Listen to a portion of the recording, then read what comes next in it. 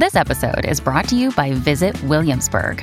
In Williamsburg, Virginia, there's never too much of a good thing. Whether you're a foodie, a golfer, a history buff, a shopaholic, an outdoor enthusiast, or a thrill seeker, you'll find what you came for here and more. So ask yourself, what is it you want? Discover Williamsburg and plan your trip at visitwilliamsburg.com. Godlike and immortal, he knows all things. He has the ability to control all of mankind or drive them insane. He lies sleeping in his great sunken city in the deepest dark depths of the Pacific Ocean. To even look upon his form may cost you your sanity. He has lain beneath the waters for eons and will continue to do so until the stars align, whereupon he will awaken and reclaim dominion over the earth. Welcome to Freaky Folklore, the podcast where we discover the horrifying legends across the world and tell terrifying tales of monsters both ancient and modern.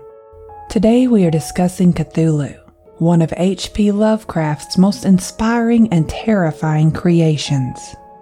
This show is part of the EerieCast podcast network. Find more terrifying tales at EerieCast.com and be sure to follow us on Spotify or your favorite podcasting service. You can leave us an honest review on iTunes too. The more we get, the more we grow, and hopefully, the more monsters we can explore. If you would like to submit an encounter or suggestions for future episodes, you can email them to carmancarrion@gmail.com. That is carmancarrion@gmail.com. You can also follow me on Twitter, Instagram, or Facebook for information on future episodes. I never win anything. That is why I quit going to the casino, and I refuse to buy lottery tickets. I wouldn't say that I have bad luck. I just don't seem to have luck at all. You might say I'm a break-even kind of guy. So I was really surprised when I received a letter in the mail from the Donaldson Blackard Law Firm in New Orleans, stating that I had inherited an estate. At first, I thought it was a scam.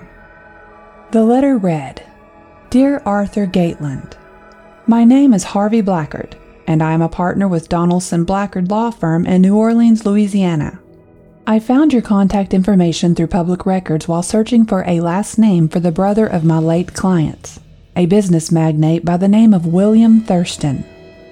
William Thurston, who lived in New Orleans for over a decade prior to his death, died in a car accident on June 15th of this year, 2022. William Thurston is your brother. Prior to explaining further, I must first make an apology for this unsolicited mail to you.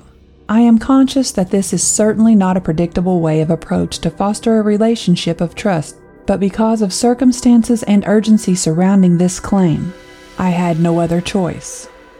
Before the accident, he drew up a will with very specific instructions for his estate to be left to his brother, Arthur W. Gateland. He left a sealed letter in my possession that you are required to read before assuming ownership of his estate.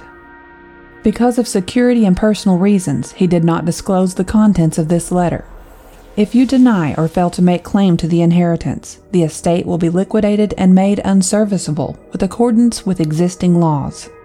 Kindly indicate your responses to this mail either via my office email address, my private email address, or you can also send me a fax for further clarification. Kind regards, Harvey Blackard, Attorney at Law." I thought it had to be a mistake. I had no brother. I was the only child my mother had. I had never known my father. He died before I was born. But I was curious and intrigued by the word estate. So many images went through my mind, ranging from a mansion worth a fortune to a run-down haunted house that needed demolished. I didn't waste any time. I was just as curious about this brother that I didn't know I had and would never get to meet, as I was about the letter he left with his attorney. I called Mr. Blackard and confirmed that I was making plans to be there shortly after the 4th of July holiday. Before taking any action to plan my travel, I immediately called my mother. I had so many questions that I hoped she had the answers to.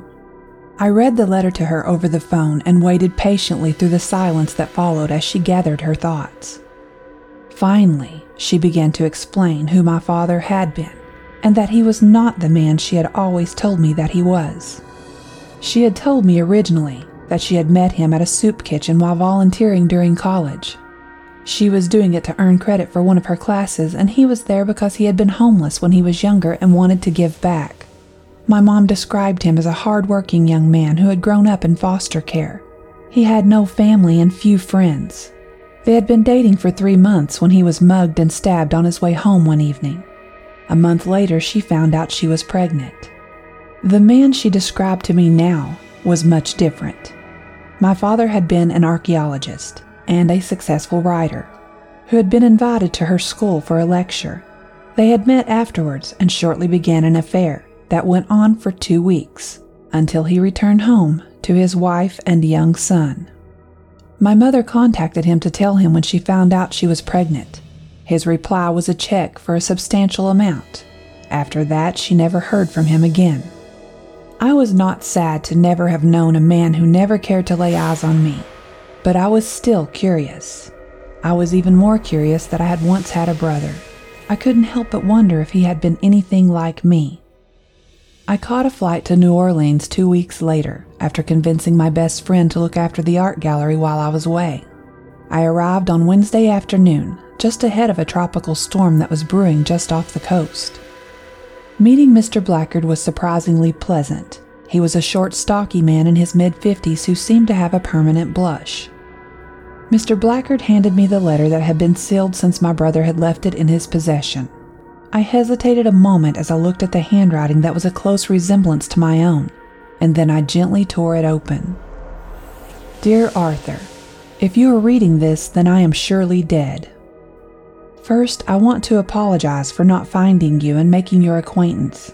It was something that I had longed to do but had yet to find the time. I will cut the niceties short and get right to business. As you have probably learned by now, we have the same father. Our father, when he passed, left his estate to me. I have no children of my own, and wanted to ensure that the estate stayed in the family upon my passing. The estate entails certain things that Mr. Blackard will make you aware of, but I wanted to address a more personal business. The house located at 5705 St. Charles Avenue in New Orleans has been in our family for 4 generations. We call it Thurston Manor. This house is special for many reasons, but an explanation into this matter is too delicate to be left in this letter. Once you gain possession of the estate and the house, there will be a set of instructions located in the desk drawer of the study in a sealed envelope. Follow these instructions and they will lead you to your legacy and destiny. Best regards, William Francis Wayland Thurston.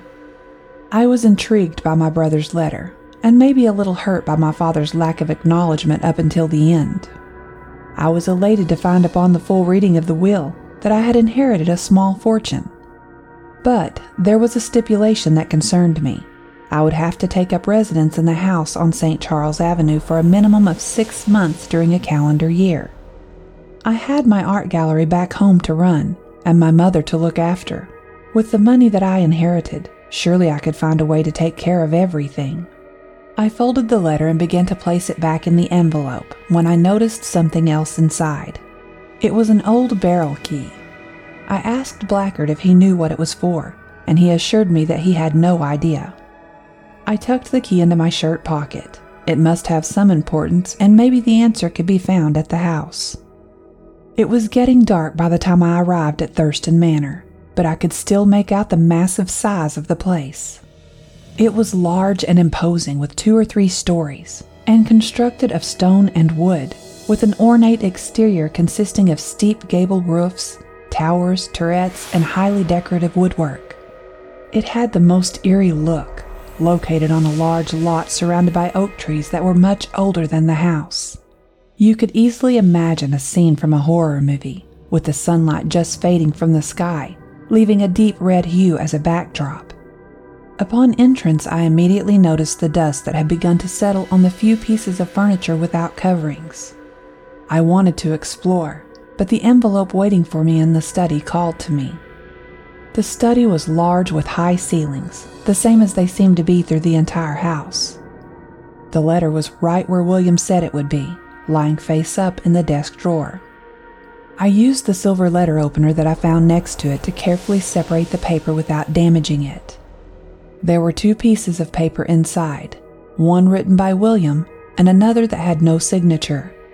The second looked older. The paper was yellowed with age and tattered from use. In my brother's writing, I read the instructions to a secret room that was hidden in the wine cellar. He explained that I would find more answers there. The second letter was very odd and left me more than a little confused. It seemed to be a page from a journal. March 1st, hour February 28th according to the international dateline. The earthquake and storm had come. From Dunedin, the Alert and her noisome crew had darted eagerly forth as if imperiously summoned. And on the other side of the earth, poets and artists had begun to dream of a strange cyclopean city, whilst a young sculptor had molded in his sleep the form of the dreaded Cthulhu. March 23rd. The crew of the Emma landed on an unknown island and left 6 men dead. And on that date, the dreams of sensitive men assumed a heightened vividness and darkened with dread of a giant monster's malign pursuit. Whilst an architect had gone mad, and a sculptor had lapsed suddenly into delirium. And what of this storm of April 2nd, the date on which all dreams of the dank city ceased, and Wilcox emerged unharmed from the bondage of a strange fever? What of all this, and of those hints of old Castro about the sunken, star-born old ones, and their coming reign? Their faithful cult and their mastery of dreams? Was I tottering on the brink of cosmic horrors beyond man's powers to bear? If so, they must be horrors of the mind alone. For in some way the 2nd of April had put a stop to whatever monstrous menace had begun its siege of mankind's soul. I was beginning to get this feeling of excitement, the same feeling I get when my friends and I would visit a mystery room where we would have to solve a mystery in a limited amount of time. I loved a good mystery. The wine cellar was my next stop. I had to find this secret room. This episode is sponsored by June's Journey.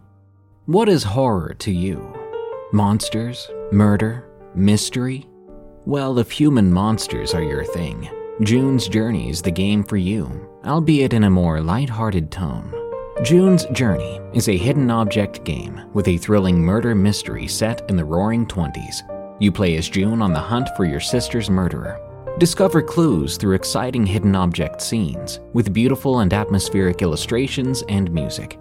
Victory brings you closer to new plot points and suspenseful answers. When not hunting for clues, you can customize your own luxurious estate island with gardens, buildings, and decor.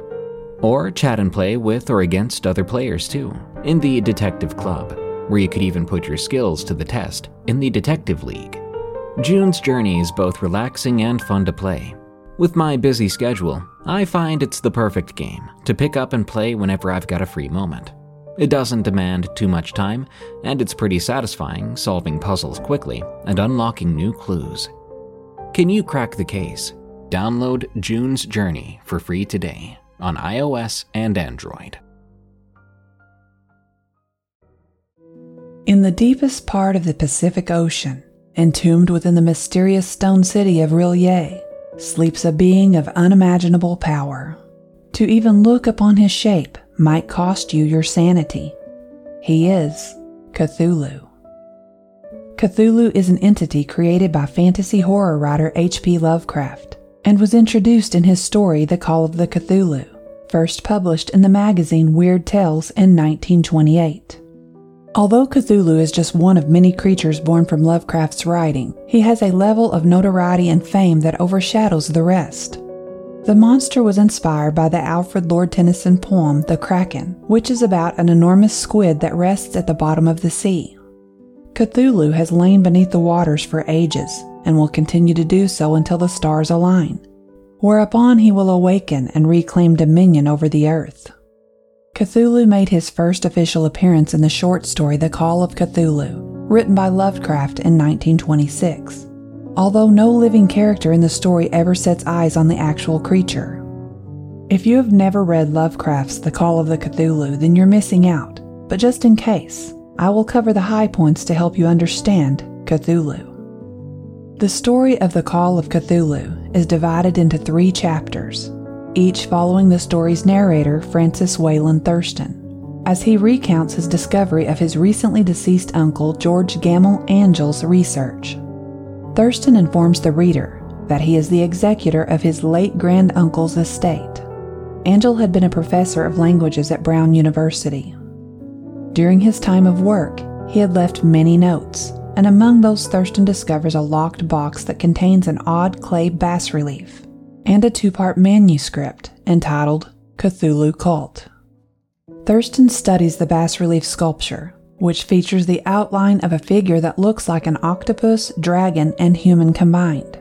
He also reads various notes from a mysterious cult in 1926.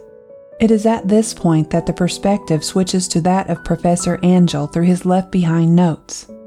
His notes reveal how a sculptor from the Rhode Island School of Design named Henry A. Wilcox once showed up in Angel's office with the sculpture, speaking of strange dreams he had after an earthquake on March 1st. On the night of March 22nd, Wilcox becomes feverish and deliriously imagines cyclopean cities and a gigantic monster miles high.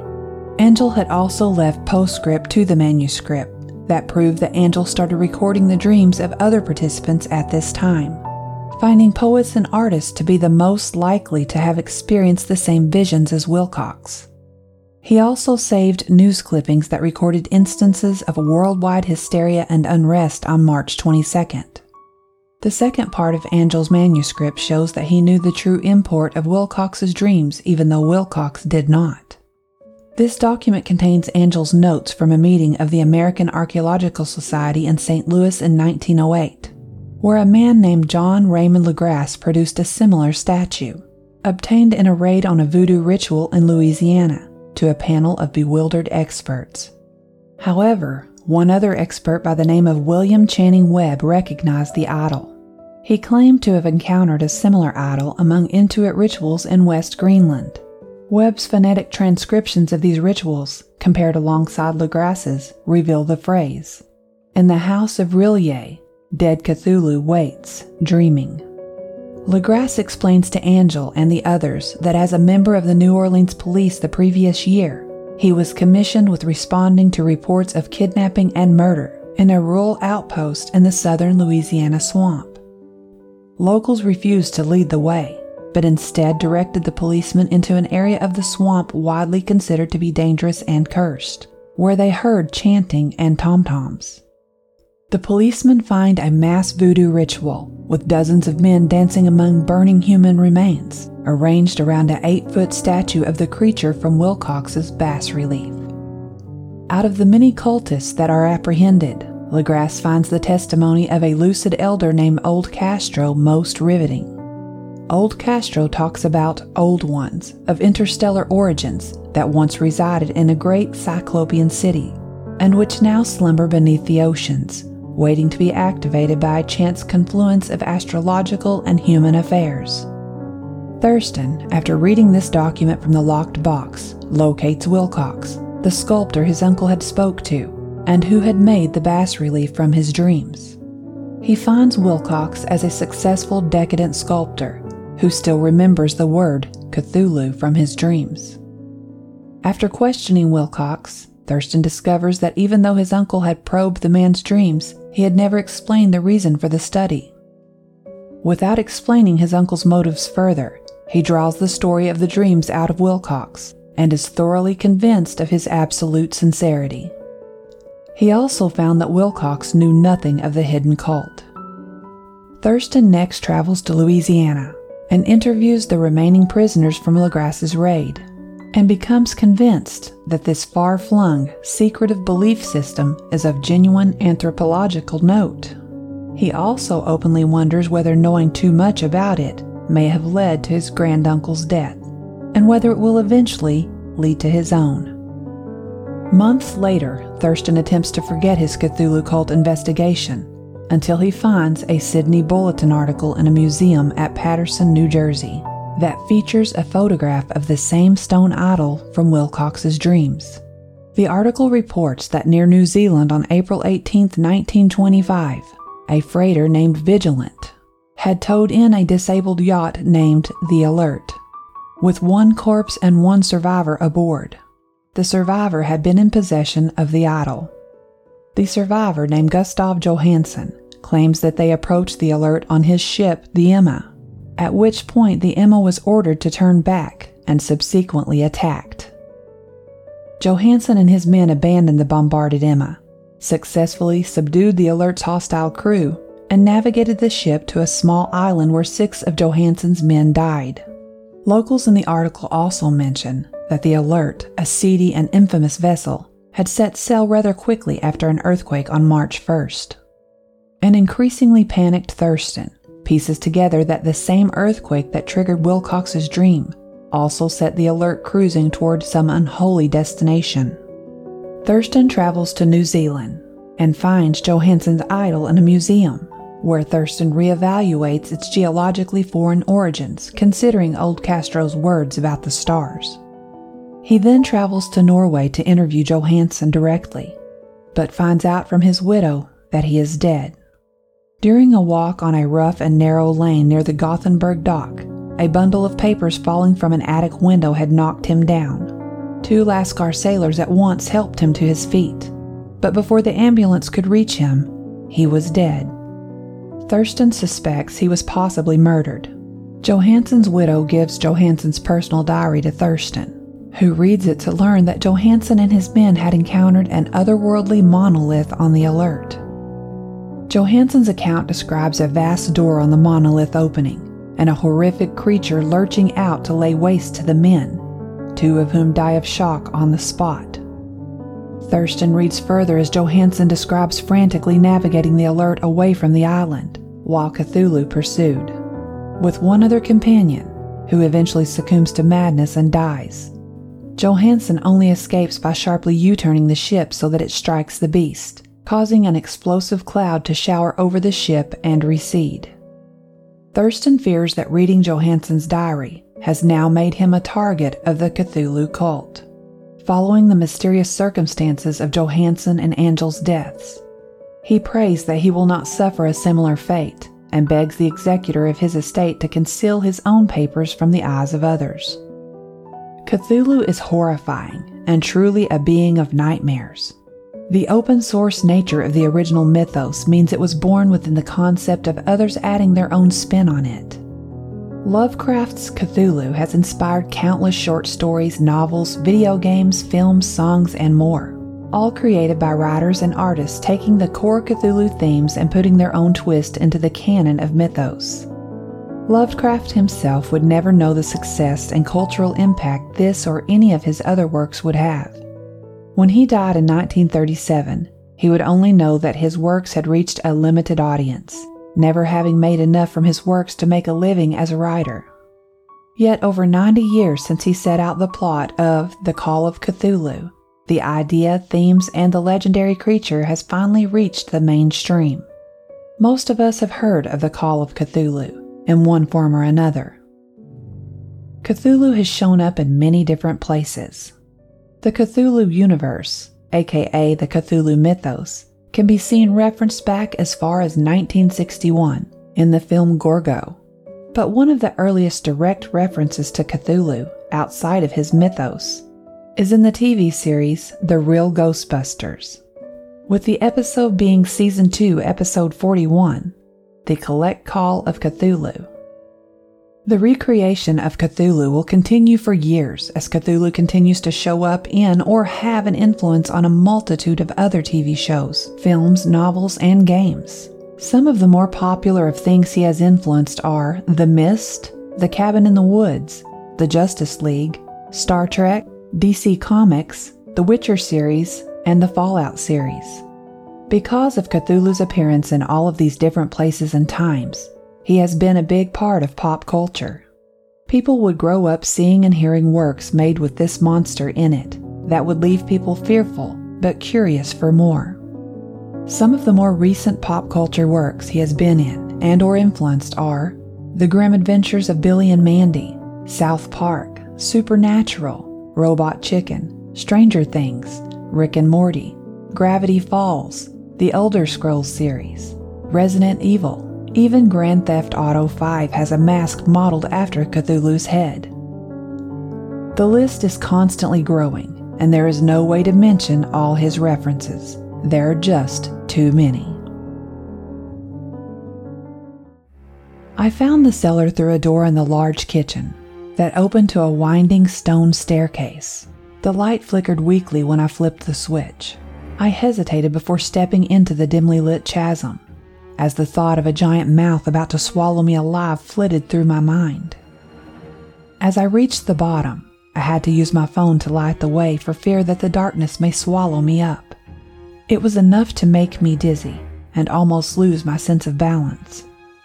I scanned the walls for another light switch and found none.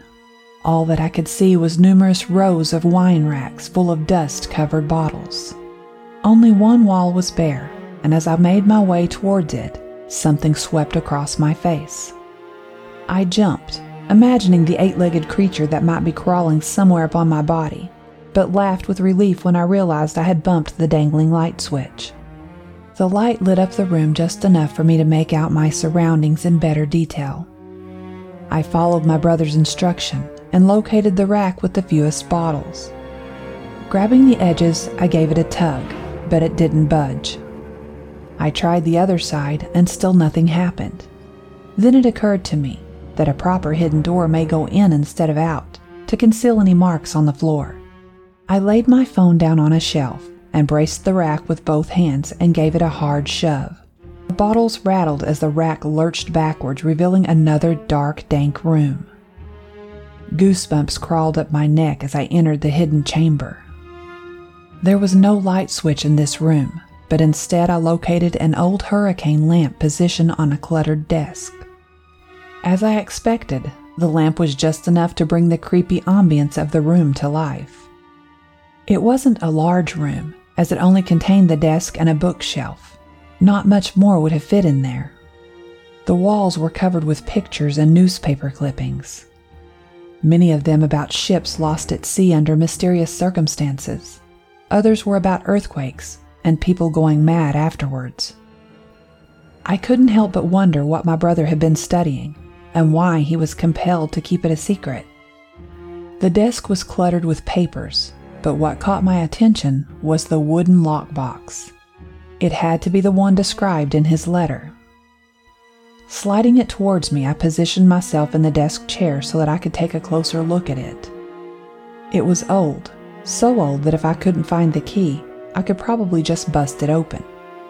I didn't want to resort to that in case there was something fragile inside. Suddenly I remembered the key in my pocket. It was a perfect fit. The box popped right open. The contents of the box were even more baffling than the clippings on the walls. There were pictures of statues, all very similar but different in size and grain. There were also pictures of people. Most were wearing dark cloaks with their faces hidden. One picture made my blood run cold. There were several cloaked figures standing around a fire, and in the flames you could clearly make out the body of a man, burning. I dropped the box when the realization of what I was seeing hit me. It landed on the floor, and with the pictures, a small statue fell out of the box.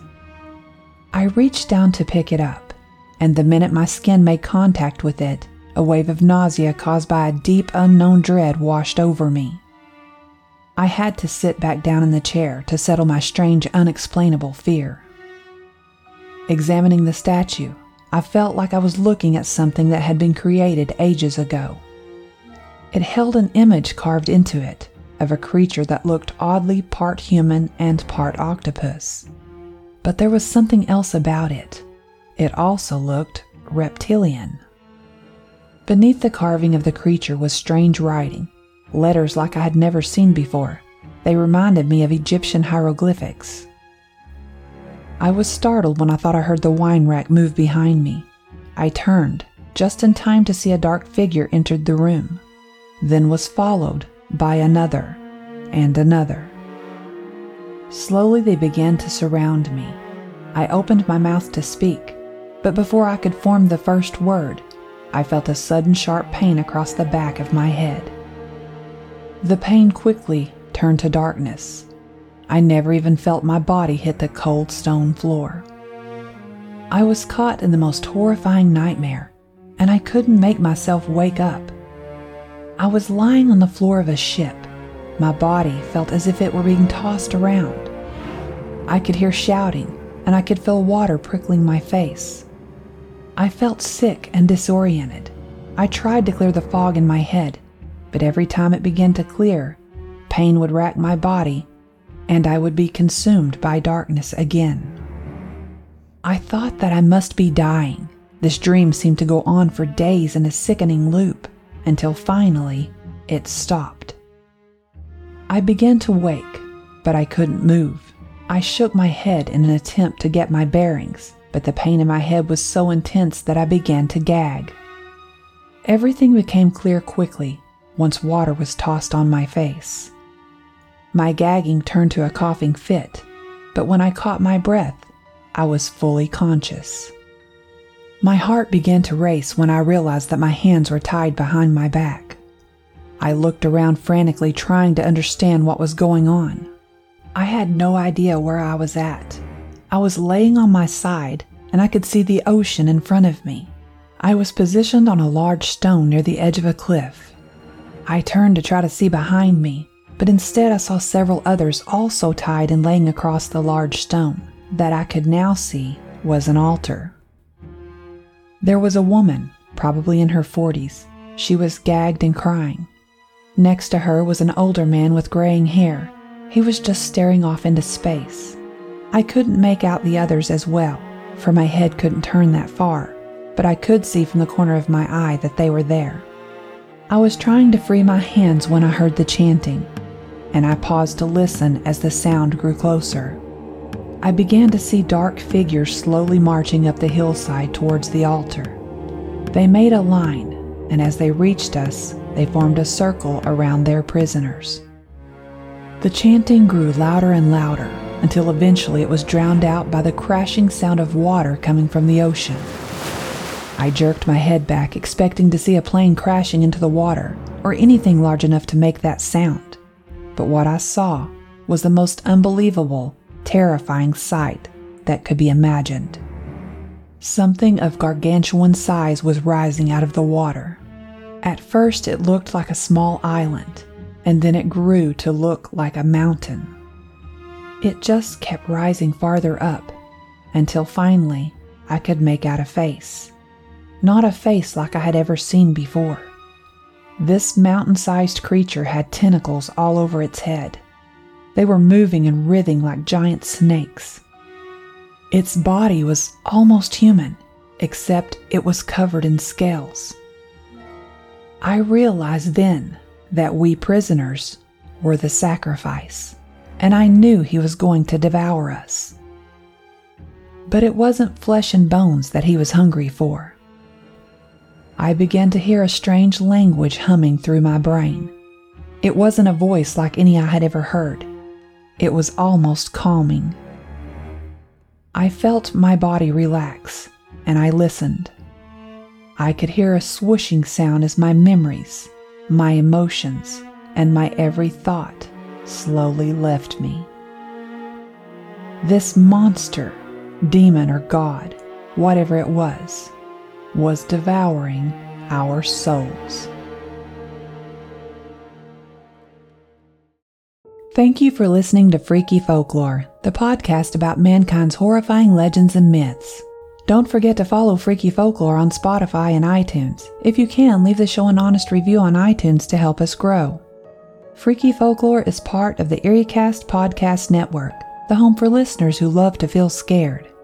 Go to EerieCast.com to find other terrifying podcasts such as Unexplained Encounters and Redwood Bureau. If you would like to submit an encounter or suggestions for future episodes, you can email them to carmencarrion@gmail.com. You can also follow me on Twitter, Instagram, or Facebook for information on future episodes. Tune in next week as we discuss hellhounds, the four-legged servants of hell. Until next time, stay safe out there because this world is a strange one.